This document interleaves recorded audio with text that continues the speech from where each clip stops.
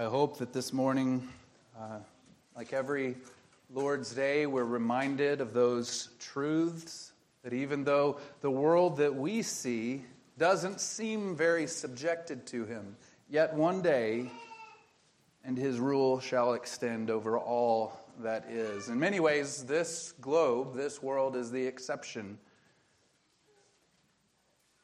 And in this final outpost of the opposition to God and his purposes, it will finally be put to an end.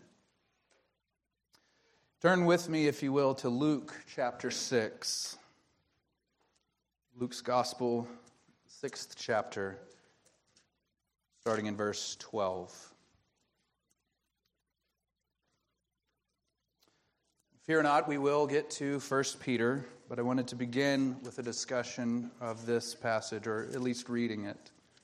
Luke 6, beginning in verse 12. In those days, he went out to the mountain to pray, and all night he continued in prayer to God.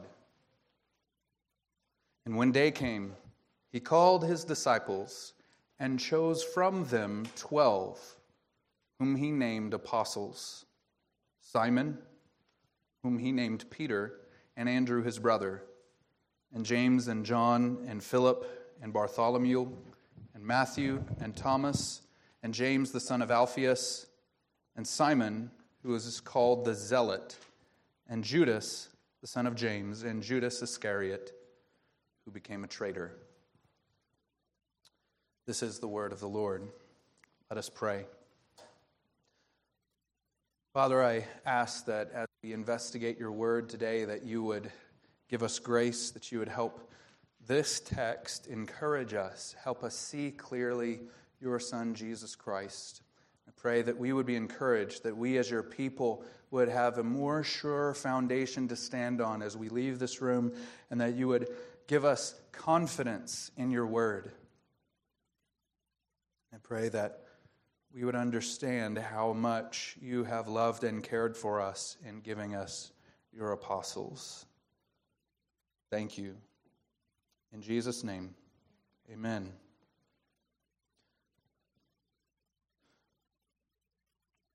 I want to say a happy Reformation Day to you. It is a good day. It is a good thing that we remember how much we have been blessed by the ministry and zeal and commitment of those who have come before. Imagining yourself in, say, early 1517, and if you wanted to have any sense of God's love for you, or any sense of your confidence or assurance that the Lord himself would forgive you on the last day, you could not, at least insofar as you listened to the church authorities that existed at the time, you could not go directly to Jesus Christ. You could not avail yourself of the mercy that is found in him alone. You had to go through different channels and different means of appropriating that grace to yourself, whether that be indulgences or prayers or service to the church or whatever else. They had no sure foundation, or the foundation in many ways had been lost, sidelined for the purposes of the Roman Catholic Church. And in dramatic fashion, the Lord, through a restoration of commitment to his word, brought the gospel back in ways that have not been seen since. And in many ways, it has kept going. The Reformation is still going on in some ways. So as we consider our text today, and I'll read for you the first verse from Peter's letter, his first letter. As we consider these things, what it took to restore the gospel to the people of God, I want us to focus on this idea of the apostleship of Peter and the other apostles, but primarily Peter as we think through these things. Peter, an apostle of Jesus Christ, to those who are elect exiles of the dispersion in Pontus, Galatia, Cappadocia, Asia, and Bithynia. There are so many things I want to say to you about the significance of Peter's apostleship. But I want to begin with a question that may seem out of place right now, but hopefully as we develop this and understand it, hopefully you begin to see why it makes sense. Here's the question. What is preaching? What is preaching? What are we doing when we come together? You're taking time out of your schedules each and every week as a follower of Jesus Christ to come and hear a sermon. And some of you, like junkies, listen to sermons through the week. Why do you do that? Why don't you just read your Bible? What are we doing in a moment like this? What is preaching? Is it merely taking the words and telling you what they mean? Is it dressing up a motivational message with Christian truth or biblical truth? Is the aim of preaching primarily to learn? Even learn about God? Is preaching just an extended monologue about the Bible? Preaching is so many things, but I want to give you one word to help you understand what I'm thinking about and what I'm trying to do each and every Sunday when I preach to you. Here's the word: pointing. Pointing. It's not merely explaining something. I am pointing you to something. Any good Christian preacher, if insofar as we're doing what the apostles did first, is pointing you to something. Maybe you could say it this way: pointing with enthusiasm. I'm saying, look, behold, cast your gaze, the eyes of your heart, on something specific. I want you to see something. And what is it that I am pointing you to? What should any Christian preacher enthusiastically point to and say, behold, look? And we have to be very clear and very careful about how we answer that question. It is not a wise way of living. It is not ideas. It is not cultural expectations or good morals. It is not theological concepts. It is not truth in general. It is not even truth about God and His works in general. What a Christian sermon is meant to point to is the Lord Jesus Christ Himself. And notice, it's not the words themselves. It's not the syntax. And it's not even just God. It is to look through what we may call the God-ordained window of the words and teaching of Scripture to the God-ordained, God-filled, God of God, representation of God, the image of God Himself, the Lord Jesus. That's what the Bible is meant to do. Jesus says this of the Pharisees: you search the Scriptures because you think in them you have eternal life. And it is they that bear witness to me. Yet you refuse to come to me that you may have life. They loved the Bible. They memorized it. But they didn't come to the one to whom the Scriptures pointed.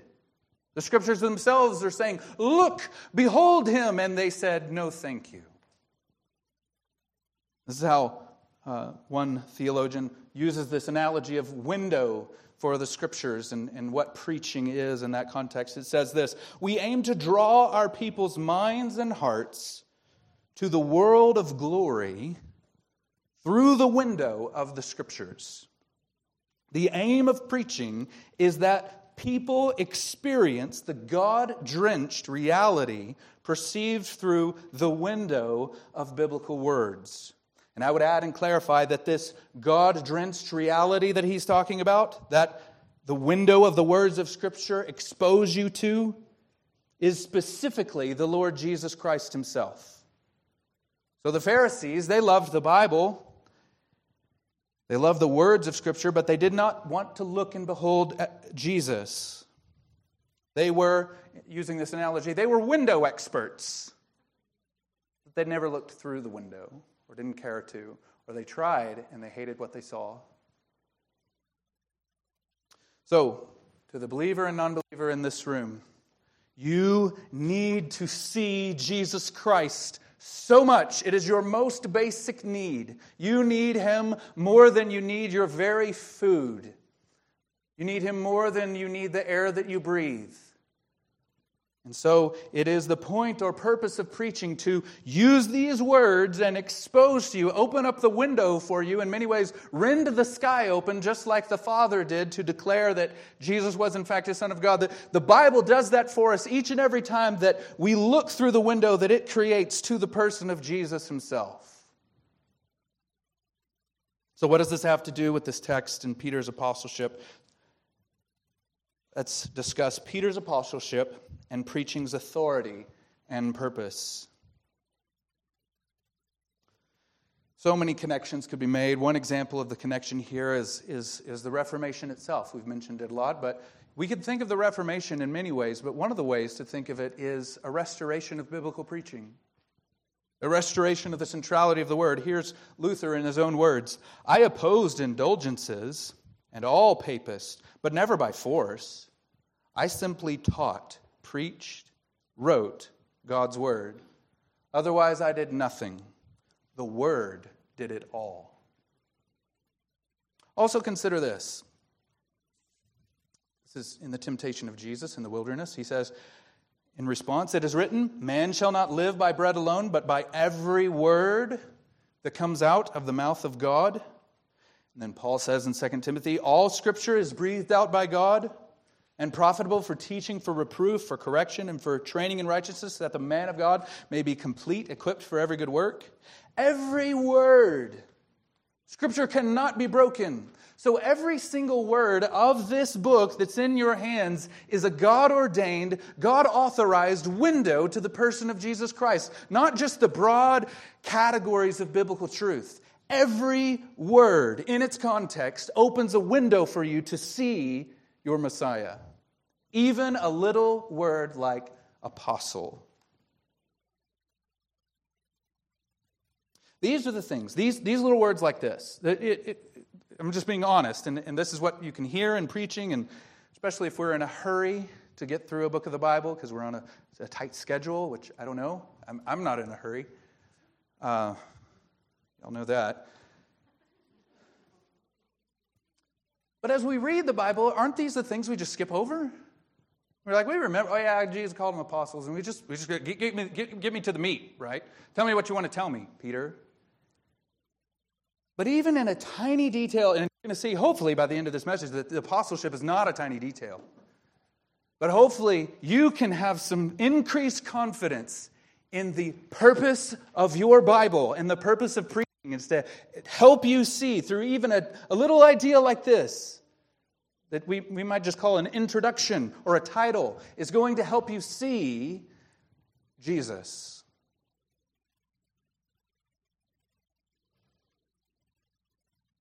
I want you to have confidence in every word, every nuance, even in every punctuation mark. I want you to see them as clear, perfect, and inspired windows to see your Messiah. And I want you to understand that the role of the apostles specifically is crucial to the Bible functioning that way. The reason the Bible itself is a God-ordained window to expose you to your Messiah is because apostles wrote it or authorized it. Or interpreted it in the case of the Old Testament. That's the thesis.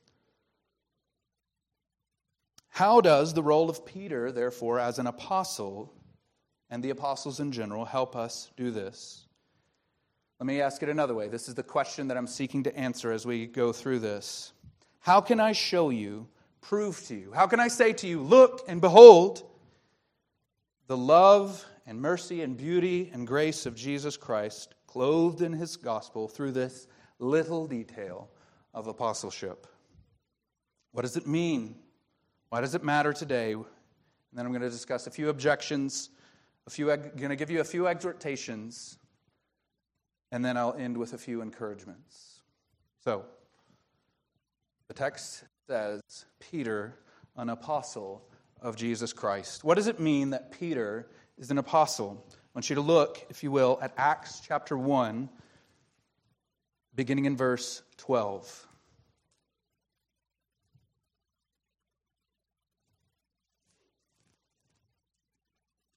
This is the story where the apostles themselves in the first church gathered room before the Spirit came replaced Judas with Matthias. And the details of why and how they replaced him, the things that Peter said as they replaced him, give us an indication. They show us exactly the purpose, the unique purpose of apostleship. Verse 12, then they returned to Jerusalem from the mount called Olivet, which is near Jerusalem, a Sabbath day's journey away. And when they had entered, they went up to the upper room where they were staying. Peter and John and James and Andrew, Philip and Thomas, Bartholomew, Matthew, James, the son of Alphaeus, Simon the Zealot, Judas, the son of James. All these with one accord were devoting themselves to prayer, together with the women and Mary, the mother of Jesus, and his brothers. Isn't it interesting that he names every single one of them? He names them in Luke, and he names them again here. Their identity is important. Their experiences are important, and we're going to see that here in a bit. In those days, Peter stood up among the brothers. The company of persons was in all about 120. So they got a group of 120 guys, and you got 11 apostles. That's a good ratio of church leadership, right? 11 pastors, essentially, and 120 people. That'd be great. And Peter stands up and says, we need another one. I don't think it's because they're inefficient.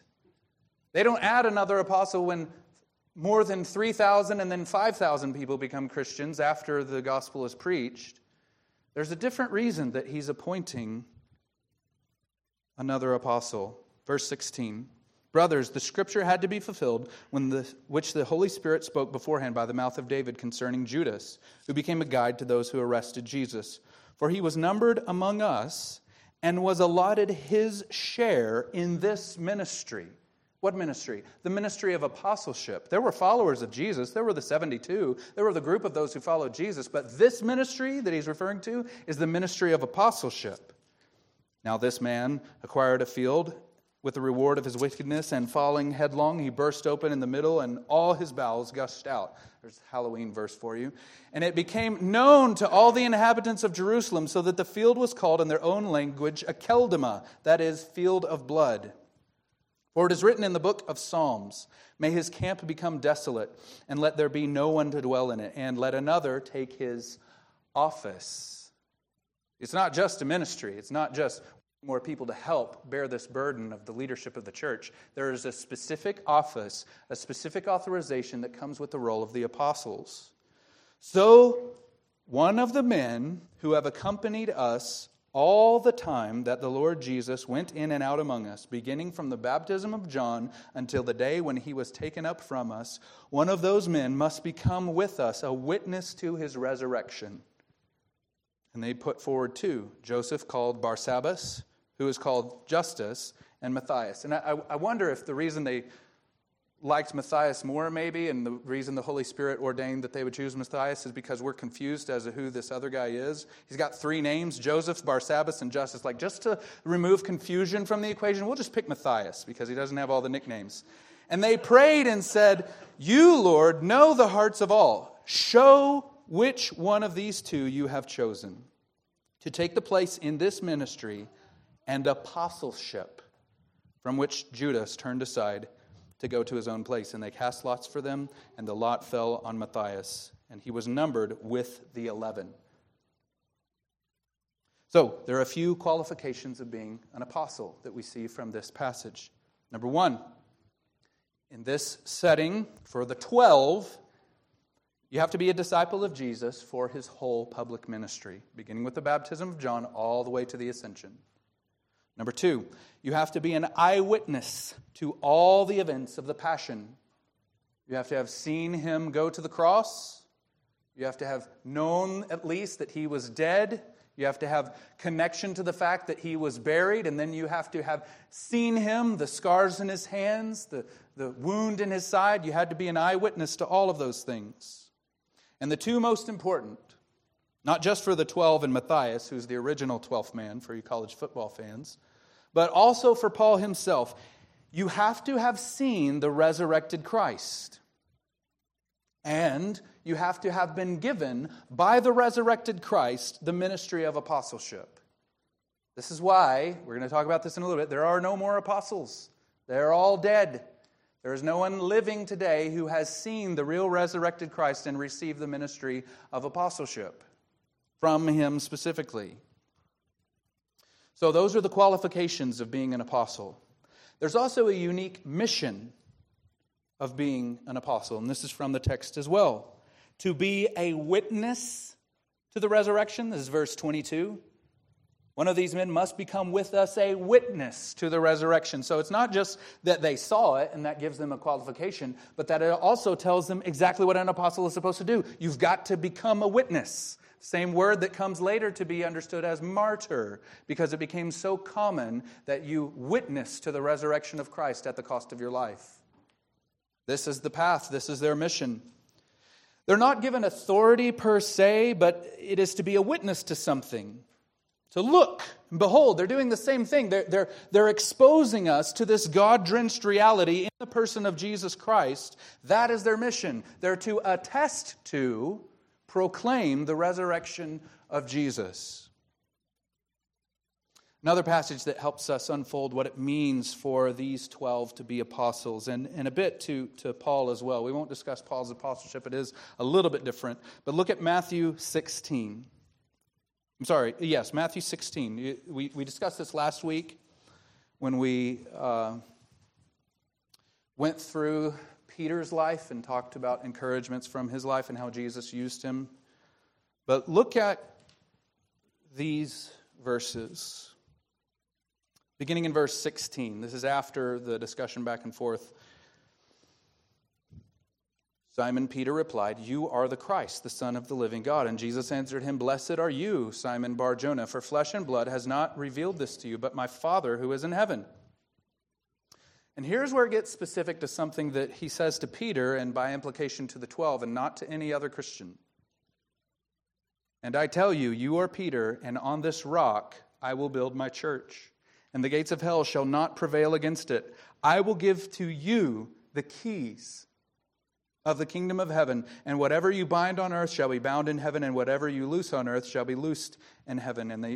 And he strictly charged the disciples to tell no one that he was the Christ, at least right now, until he was raised from the dead. So he's given unique authority. The apostles themselves are given unique authority and rights. He is authorized to act on behalf of God in a special way. He's given the keys to the kingdom, as it were. Whatever you bind on earth shall be bound in heaven. Whatever you loose on earth will be loosed in heaven. You don't have the keys. The apostles held the keys. And we are authorized to act accordingly to what they have locked and unlocked, bound and unbound, but they still hold the keys. It says this in Matthew 19. "Then Peter said in reply, 'See, we have left everything and followed you. What then will we have?' Jesus said to them, 'Truly I say to you, in the new world, when the Son of Man will sit on his glorious throne, you who have followed me will also sit on 12 thrones, judging the 12 tribes of Israel.'" We as Protestants have trouble with some of these verses.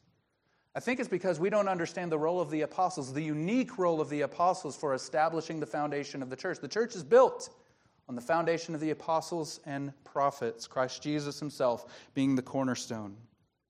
There's so many implications of this, but we'll look at it a bit later. There's also unique blessings for being an apostle. The Spirit had a unique role in reminding them of all that Jesus had said. John says this, records this in John 14:26. "But the Helper, the Holy Spirit, whom the Father will send in my name, he will teach you all things and bring to your remembrance all that I have said to you." There is a sense in which we as believers have some experience of this blessing as well. You get in a conversation and you just have verses of the Bible come to your mind. But that's because the Spirit is helping you remember something that you've already read. In this case, the Son of God is authorizing them or explaining to them the reason that you're going to be able to write the Bible is because the Spirit himself is going to remind you of all that I've said. They weren't taking notes, okay? Some of you are taking notes, and I appreciate that, but the disciples, you don't have a scribe following them around. So how are they going to remember all that Jesus taught them? The Spirit is going to remind them of everything that Jesus said. So that's a unique blessing for them. They're also given unique insight and knowledge. Consider the transition for Peter. Fearful for his life to the point of denying Christ 3 times. Then after the resurrection, they're still kind of huddled together. Some are doubting. And then they receive the Spirit, and they're so bold and so insightful that they debate in front of the whole Sanhedrin, and they're just marveling. These are uneducated men. How is it that they have this wisdom? There are so many other things that are unique blessings for the apostles, things that it means for them to be apostles, but we'll stick with that. It comes with unique qualifications, unique mission, unique authority and rights, and unique blessings. So why does this matter today? You might be sitting there and you're like, wow, this is not going well. I don't understand what this means for me. This seems very erudite and scholarly, but it matters so profoundly for you today. Number one, it matters because of their authority. We've already discussed a little bit about the keys. But it's funny, when you read books on church leadership and church governance, they're all stressing about who has the keys. And the Catholic answer is, of course, that the Pope holds the keys. You can see this in the imagery regarding his office. It's the symbol of two keys. Some Protestants answer by saying, well, the church now holds the keys. And what we bind on earth shall be bound in heaven, and what we loose on earth shall be loosed in heaven. But I think it's a very simple statement. The apostles hold the keys. They still do. And what they bound and loosed is recorded. It sits in your lap. And you're authorized to act in accordance with it, but you don't hold the keys. The apostles still rule, and they have delegated their authority to you through what they have written. We call it the New Testament. The example of church discipline in Corinth is helpful to see this. Paul instructs them and says, I've already given my judgment as an apostle, so you act in accordance with what I've already said. So he authorizes the church to act in accordance with his apostolic authority, not for them to just go off and do whatever they want. We could talk a lot more about that, but we need to move on. You see their authority immediately in the newly formed church. It is the first thing that Luke says in Acts chapter 2 when he begins to describe their relationship with each other. They devoted themselves to the apostles' teaching. We want to have the type of community and joy and fellowship that they seemed to have as the first church. You devote yourselves to the apostles' teaching. Because they are they form the foundation of what it means to be under the authority of Christ. Uniquely authorized by Christ to do this very thing in what you have in your lap. You also see this in the Jerusalem Council. When Peter gives his testimony as an apostle, it's the shifting point. James says a few things afterwards, but Peter's testimony say, hey brothers, you know that God set me apart for this purpose. And here's what God did through me as an apostle, so we have to act accordingly to this. So the apostles are still in charge through the writings of the New Testament. That's the point, and we could relate that to the Reformation in so many ways, and we'll discuss that in a little bit. Also, it speaks to universality. So authority is why it matters today. Universality. Here's what Lewis says, and this is through his book, Screwtape Letters. If you're familiar with Screwtape Letters, it's the hypothetical or fictional letter-writing correspondence between two demons. And the older or more senior demon, Screwtape, is instructing Wormwood how to be a better tempter. And in the second letter, he notes with great displeasure that the patient, right, the guy that's being tempted, has become a Christian. He says, don't worry, we still have a few things at our disposal to make him sin and maybe even fall away. And one of the things that he says is in their tool belt is the church itself. And he says that he doesn't mean the real universal church, that church spread out through all time and space and rooted in eternity, terrible as an army with banners. That, I confess, is a spectacle which makes our boldest tempters uneasy. But fortunately, it is quite invisible to these humans. Universality, that we are part of one church. It's not this little congregation here in Hayden, Idaho that represents all that the church is. We're built on the foundation of the apostles of Jesus Christ himself and his prophets who have brought to us the word of God. We are just part of a tiny manifestation of this great church with banners unfurled, stretching from eternity to eternity, the body of Christ. That is terrifying to our enemies. So don't be discouraged when your particular iteration of the church doesn't live up to that. We're part of something bigger than us here.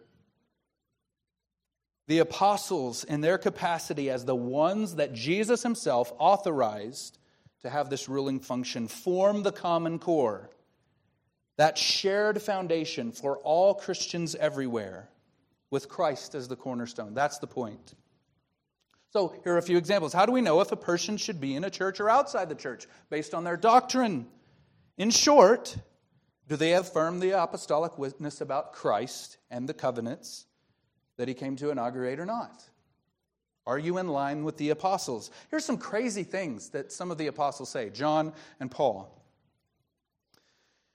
This is John. They are from the world, therefore they speak from the world, and the world listens to them. We are from God. Whoever knows God listens to us. He's not talking about all Christians generally there, because we can say some weird stuff. He's talking about the apostles. We are from God, and whoever is from God listens to us. They were self-aware of this authority that they possess to clarify what does it mean to belong to the new covenant. Whoever is not from God does not listen to us. By this we know the spirit of truth and the spirit of error.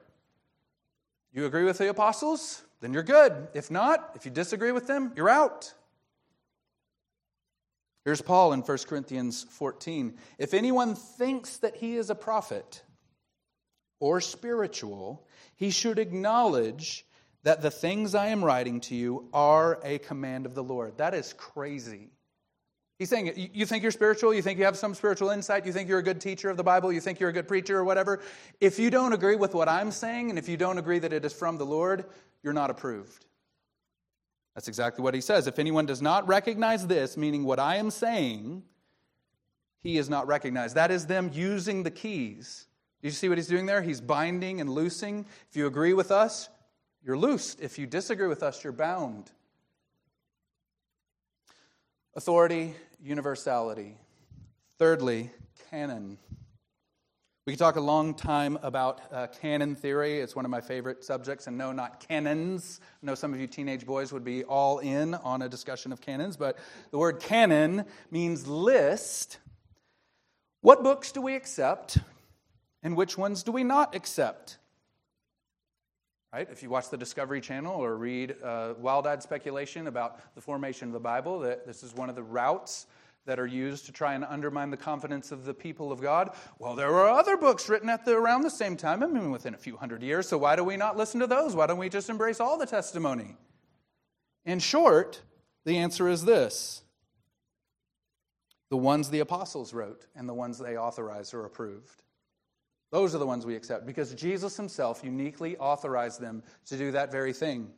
So if the apostles didn't write it, or if they didn't know about it, or didn't approve it, it's out.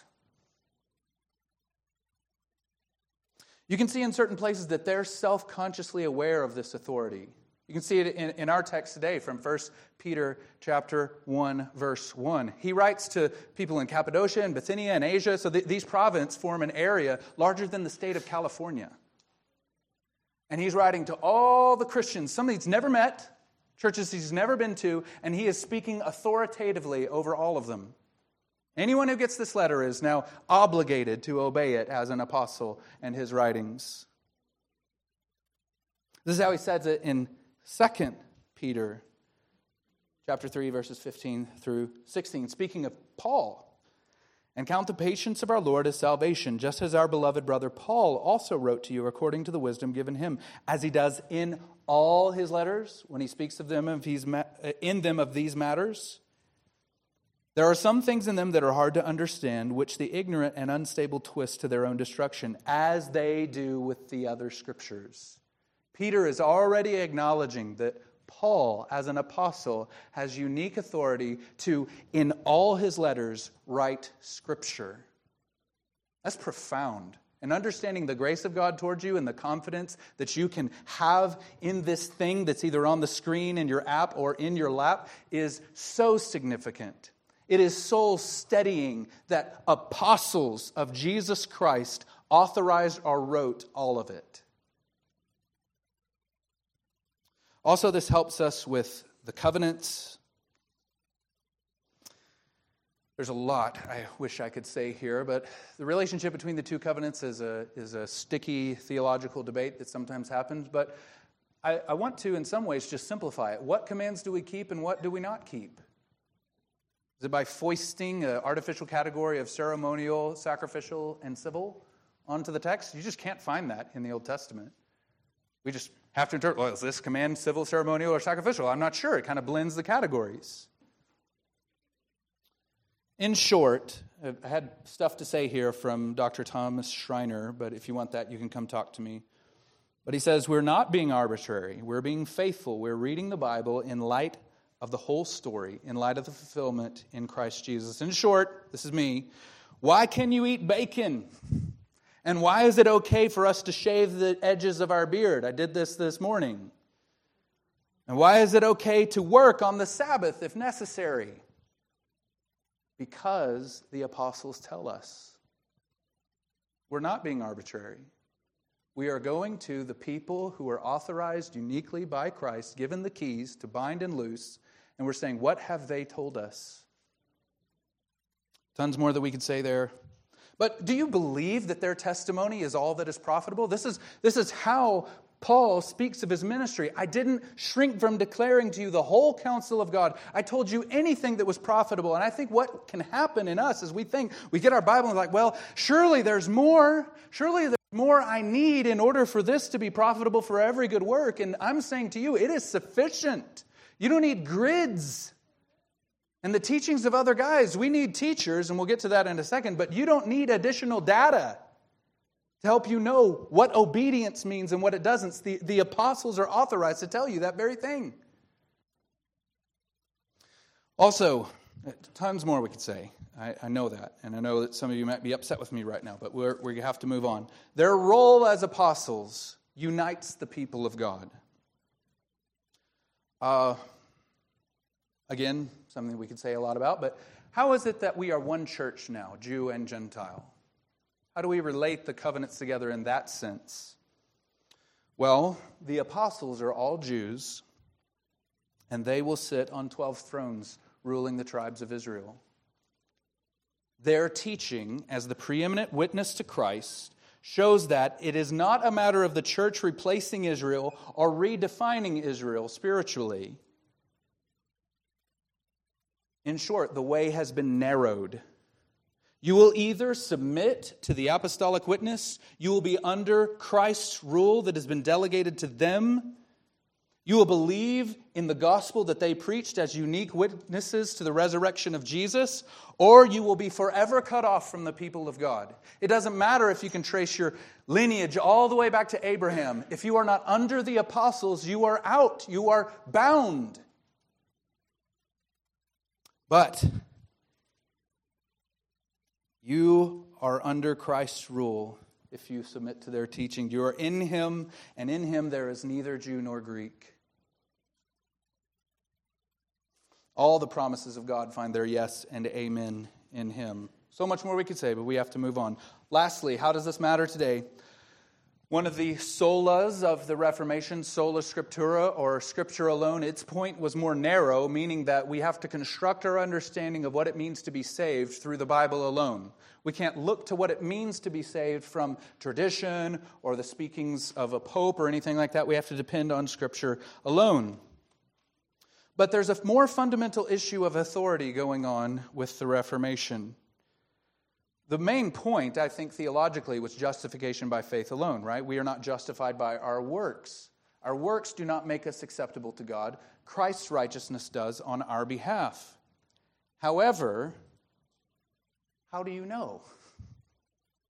How do you know, Luther, that it is justification by faith alone. How do you know? If you watch the documentary that I sent out, one of the things that troubled Luther and that he really had to work through was, are you alone wise? Are you saying that you're the only one that has all this together and everyone else is wrong?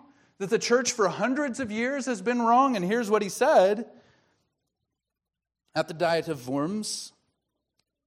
My conscience is held captive by the word of God. In short, let's say it this way. If you tell me one thing, and the apostles of Jesus Christ tell me another thing, with all due respect, I have to side with the apostles. That's the point. That is the confidence they give you in their writings. It is clear and accessible. You don't need someone else being the authority over the apostles to tell you what to think about them. We need guides. Again, we'll get to that in a minute, but you don't need another authority. Christ's gift to you is sufficient. So, I'm going to go quickly through a few objections. You may be hearing this and thinking through it, and this might cause some consternation. So here's an objection. What about the prophets? This is actually my objection to my own idea, my own sermon. So in Ephesians 2, verse 20, it says that the church is built on the foundation of the apostles and prophets, Christ Jesus himself being the cornerstone. So what is the unique role and position of the apostles versus the prophets? I haven't worked all this out all the way, but remember the passage from 1 Corinthians 14. Whatever prophecy was in the New Testament, whoever was a prophet had to submit to the teachings of the apostles. If anyone thinks himself a prophet or spiritual, if he doesn't acknowledge what we say, he's not authorized. He's not recognized.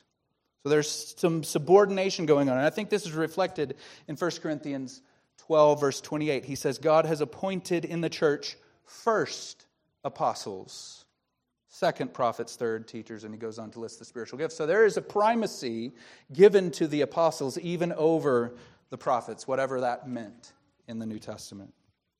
Another objection. Well, this is all great and dandy, fine, Pastor, but why didn't Jesus just write his own book?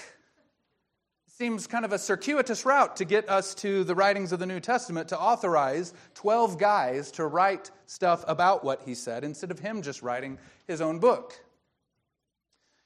Well, consider that it would have to touch humans' hands at some point.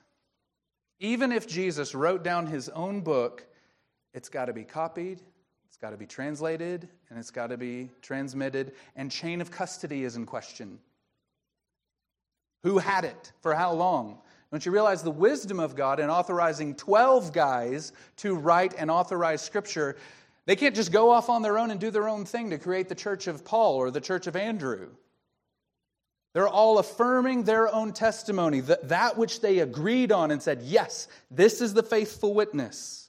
Them writing it gives us more confidence than if Jesus had picked up quill and ink to write even his own book. At some point, it has to be touched by human hands. People have to write it down. Another objection. This doesn't give me much confidence at all because they are still people. Or you could just think, it could all be made up. Well, consider a few things. This gets a little bit into apologetics, but the witness of the apostles their witness to the resurrection began in the exact same place where all the events happened. If they made it up, if they were lying about the whole story, it was all about events that took place in Jerusalem. That's the basis of their appeal to many people when they preach the gospel. You're a witness to these things. You knew that he was teaching. A man attested by God in mighty works. This was not at issue. When the soldiers come back, when the question is not whether or not the tomb is empty. It's empty, and they try to come up with another story about it. Also, their diverse stories all coalesce. Their different experiences and witnesses all coalesce to give us one unified message. And also, they paid for their witness at the cost of their lives or their freedom. Consider this. If they made it up, they're really, really dumb.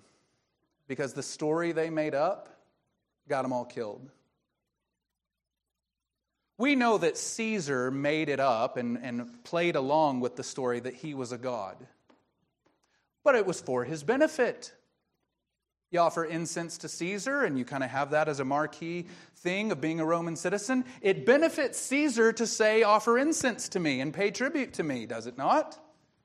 So sure, he'll make up a story or continue to believe a story that he, in his capacity as the emperor of Rome, is some sort of deity.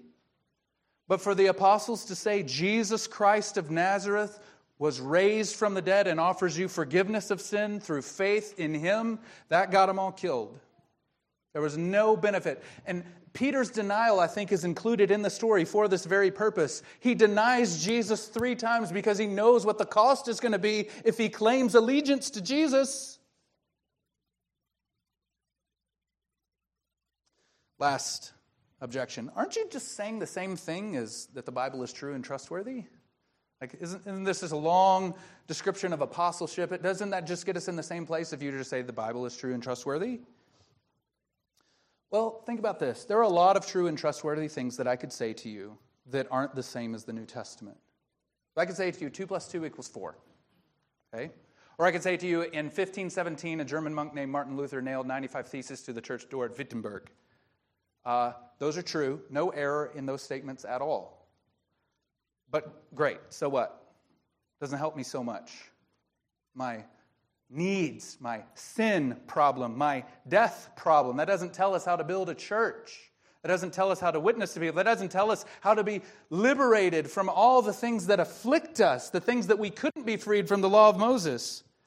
Jesus gives them authority, authorization, and insight to tell us what to do on Christ's behalf. The Bible is not just true and trustworthy. We've already alluded to this already. It's sufficient for you. Christ ensured that they would give to us all that we need. This means that the New Testament you hold is not just a collection of true things. That's how we can treat the Bible sometimes. That it's just a collection of true sayings, good principles to live your life by. It's not just a collection of true things. All may be relatively important to live a good life, but they are exactly what you need to know to be a faithful follower of Jesus. And they are exactly what we need to know as a church insofar as we want to be faithful. So I want to give you a few exhortations. Don't view your favorite teacher as the apostle of the apostles. There's a danger in this from all different theological camps that we can appropriate for ourselves teachers to be the ones who stand over the apostles. We need guides. Again, I'll mention that in a little bit. But you can't place anybody over the apostles. Christ gave to the church first apostles, then teachers, preachers, pastors, etc. It is Scripture alone. Scripture must be primary. You must be like the Bereans and judge every teacher by the teachings of the Scriptures. This is somewhat of a side note, an exhortation on how Christ behaves with appointing 12 apostles. I want to give an exhortation to men. I know it's not Father's Day, but I can give exhortations to men, not on Father's Day. Men, act like men. Be strong. This is somewhat of a sign. I know this, but think about this. When the Messiah appeared, he began to build a cohort of men. And they turned the world upside down through their testimony to the resurrection of Jesus. And the enemy has been working around the clock ever since to make sure that he prevents men being bounded together in love, humility, and service ever since. I'm not saying anything against or undermining the service of my sisters in Christ in this room. And actually, when all the 12 either betrayed, denied, or abandoned Jesus, it was the women who were his followers who saw him all the way to the cross. But I don't think it's too much of a stretch or too offensive to say that if the enemy can work to ensure that we men are fearful enough, proud enough, stubborn enough, or passive enough that through those sins he will undermine all the good work that our sisters try to do. Act like men. I know that's an aside, but I had to say it. Also, I've alluded that we needed to say this multiple times. We still need teachers. The apostles themselves told you you would need teachers. Ephesians chapter 4. We talked about this in the new members class this morning. And he gave the apostles, the teachers, the evangelists, the shepherds, pastors, to equip the saints for the work of ministry. Some people get upset when we use books of other teachers. And the idea is, well, we just need the apostles. Why are we listening to any other teachers? And my point is, we're just obeying the apostles. We're obeying the Bible in using other teachers. They told us to do that. So we're trying to not just read the Bible and know the Bible, but obey the Bible and take advantage of all the gifts that God has given us, including teachers, preachers, shepherds, etc. We also need triage, and I'll just run through these last exhortations quickly to get to the encouragements. We need theological triage because the apostles themselves treated different things with different levels of priority. Paul says, I delivered to you as of first importance what I also received. The word of Christ, therefore, brothers, must trump and take priority over your favorite theological subject because the apostles showed you how to do that. They prioritize the word of Christ. Let the word of Christ dwell in you richly, not your favorite tangent. And lastly, how do you approach the Bible? Do you approach the Bible as something that you master?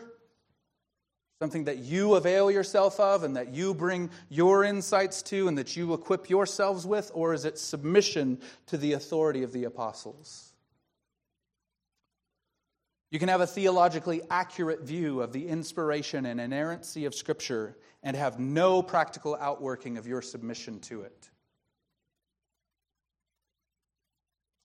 Okay, let's go to encouragements. And here's, I guess you could say, in many ways, the main point. I want to encourage you and do what we talked about at the beginning. I'm trying to point you to Jesus Christ through understanding how He has established the church through the role of apostles. This is something He came up with. I'm not trying to construct this idea out of thin air and just belabor one word in Peter's letter for the sake of stretching out a series through Peter a really, really long time. This is something that He did for your good, and He did it for your good so that you would see Him. So hopefully, as we've talked through this, you can see His wisdom in establishing it this way to care for you, and so these encouragements will hopefully make that all the more clear. First, Jesus Christ died for the church and for you, and so He's going to protect the church and you. And one of the main ways that He has chosen to protect the church, to guard it against error and against false teachings that will make shipwreck of your faith, is to give you the writings of the apostles. I want you to see His love and care and compassion and gentleness towards you by realizing that through the blood of many witnesses, He has ensured that you have this. This is an expression of His love for you. Also, Jesus Christ loves the church and loves you, so He gives good gifts to the church and to you. Hopefully what I've done is explain to you this morning what one of the good gifts that Jesus gives to you really is. I've joked with people that, so I'm from a large family, okay, so I'm one of 8. And Christmas time is chaotic, so we've started using Secret Santa, software so that we know who we buy a gift for, so we are not buying gifts for everyone. because that's insane. So I've said maybe what I could do is just set up UGMA, UTMA accounts for all of my nieces and nephews and just contribute a little bit of money to them and say, my background is finance, I'm sorry. And so just give them like a statement from those accounts for Christmas. And like, I don't have to go shop. I don't have to know what their preference and likes and dislikes are. Like, here's a statement of this account I created for you. So that little niece or nephew of mine has no concept of what a UGMA, UTMA account is at all. But when they're older and they can understand, Uncle Joshua started contributing to this so that you would have funds for your education. Then hopefully they'd understand that I have love and concern and care for them that's better than another Elsa doll. I'm sorry. So Jesus Christ has given you apostles. And I think this is a gift that he's given to us that we just walk in ignorance of. Like, okay, great, Jesus. It's like a statement from an investment account. We have no idea the significance that it is and why he did it and the confidence that it gives us. And so I'm helping you understand, here's what he gave you. Also, this is number 3 of encouragement. Jesus promises to never leave us or forsake us. And one of the ways that he has communicated his enduring presence to you is through the ministry of his apostles. Their teaching as the faithful witness to the teachings of Christ communicate not just Christ's truth to you, but his presence. You want to meet your Messiah? Read the words of the apostles of Jesus Christ. They display the face of your Messiah, as we read in 2 Corinthians 3, that they're ministers of a new covenant, the glory of the old one passing away, the glory of the new one in the face of Jesus Christ. How do you see the face of Jesus Christ? Is it by watching The Passion or The Chosen? It's by reading the words of Jesus' apostles. That's how you know your Messiah and see his face. Jesus Christ cares about the church, and he cares for you. So he gives the church and you a sure foundation of confidence. We talked about this a little bit with Luther. Are you the only one that is wise? Do you know how tempting it is to move off center with biblical truth nowadays? Are you sure you really know what it means to be human, what it means to be male and female, what it means to be a good person, what it means to be a contributing person to society? What does it mean to be a good citizen even? What does it mean to be a good husband, a good wife, a good father, a good son or daughter? And we're given those truths. But consider the confidence that he's given you through the writings of the apostles. Think if you were church hunting. You were looking for a new church to be a part of, and you saw that on staff you had none other than Peter, James, John, Andrew, Bartholomew, Philip. Would you maybe want to join that church? Would that give you confidence to go and submit yourself to their leadership and to enter into fellowship with those believers? Because the apostles are over this church. Do you realize that when the Bible is of central significance, it's just as good or even better? You have the full, faithful witness of Jesus Christ's apostles. So when the Bible takes precedence over everything else in a church, it is as if the apostles are the pastors of that church. That's the confidence that we can have as individuals. Also think of this, like, do you have... We go to all different people for different kinds of help. Help me with this. Help me with that. I'm struggling in this area. I'm not as good a husband as I would like to be. I'm not as good a brother as I would like to be. How do I get help? Well, do you want to be counseled by Peter? Not some random Peter, like the Apostle Peter. Would you want to be counseled on how to deal with your marriage from the Apostle Paul? You can have that from the Scriptures themselves. That is soul steadying. It also gives me confidence as a minister. This is how one of the reformers put it. Let the pastors boldly dare all things by the word of God. Let them constrain all the power and glory and excellence of the world and give place to and obey the divine majesty of His word. Let them enjoin everyone by it, from the highest to the lowest. Let them edify the body of Christ. Let them devastate Satan's reign. Let them pasture the sheep, kill the wolves, instruct and exhort the rebellious. Let them bind and loose thunder and lightning if necessary, but let them do all according to the word of God. People have wondered sometimes and even asked me, what animates you? What gives you the zeal that you have? And it is not something inherent to myself. It's because I believe that I'm just acting in accordance with what the apostles have told me to do. Because they are authorized by Christ to do that very thing. You don't have to find your center in yourself. I'm just acting in accordance with the Word of God. Also, Jesus is purifying the church for which He died. So He is ensured that the words of His apostles will endure to the end of time. Even if it gets lost and sidelined for a time, like Josiah, it will be brought back to center. And lastly, Jesus Christ made it possible for you to be redeemed by His death. So He has not and will not ever leave Himself without witness in this world. The world, through the guise of a false church, a false apostle called a pope, a false teacher in our own camps, or false brothers, will try to silence the message of forgiveness of sins in Jesus Christ.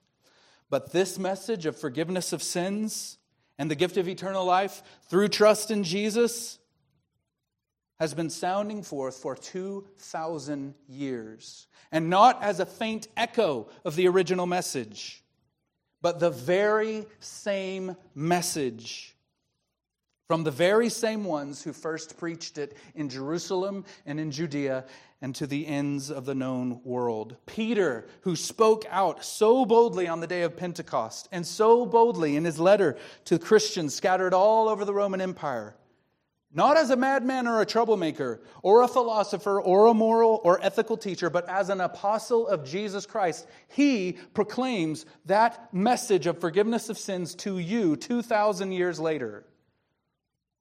He's uniquely authorized by Christ Himself, uniquely gifted by Jesus Himself, uniquely suited by the Lord Himself, and preserved for the church forever by the Spirit of Christ Himself in the words on the page resting in your laps, at the cost of His life, sealing His testimony with His own profound sufferings and by His blood according to the will of Almighty God.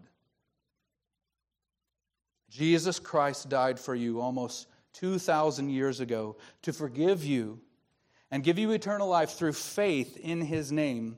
And He established His apostles to make sure that you would hear the faithful message, the faithful representation of that very message for your salvation, for your good, even your eternal good. So, all this is to say, look and behold your Messiah who has put all this into place to ensure that you, 2,000 years later, in a different continent and in a different language, would know your Messiah. I deeply desire you to be alerted to and stand in awe of the heavenly significance and eternal measure of glory that rests upon you even in this moment, as you hear the words of God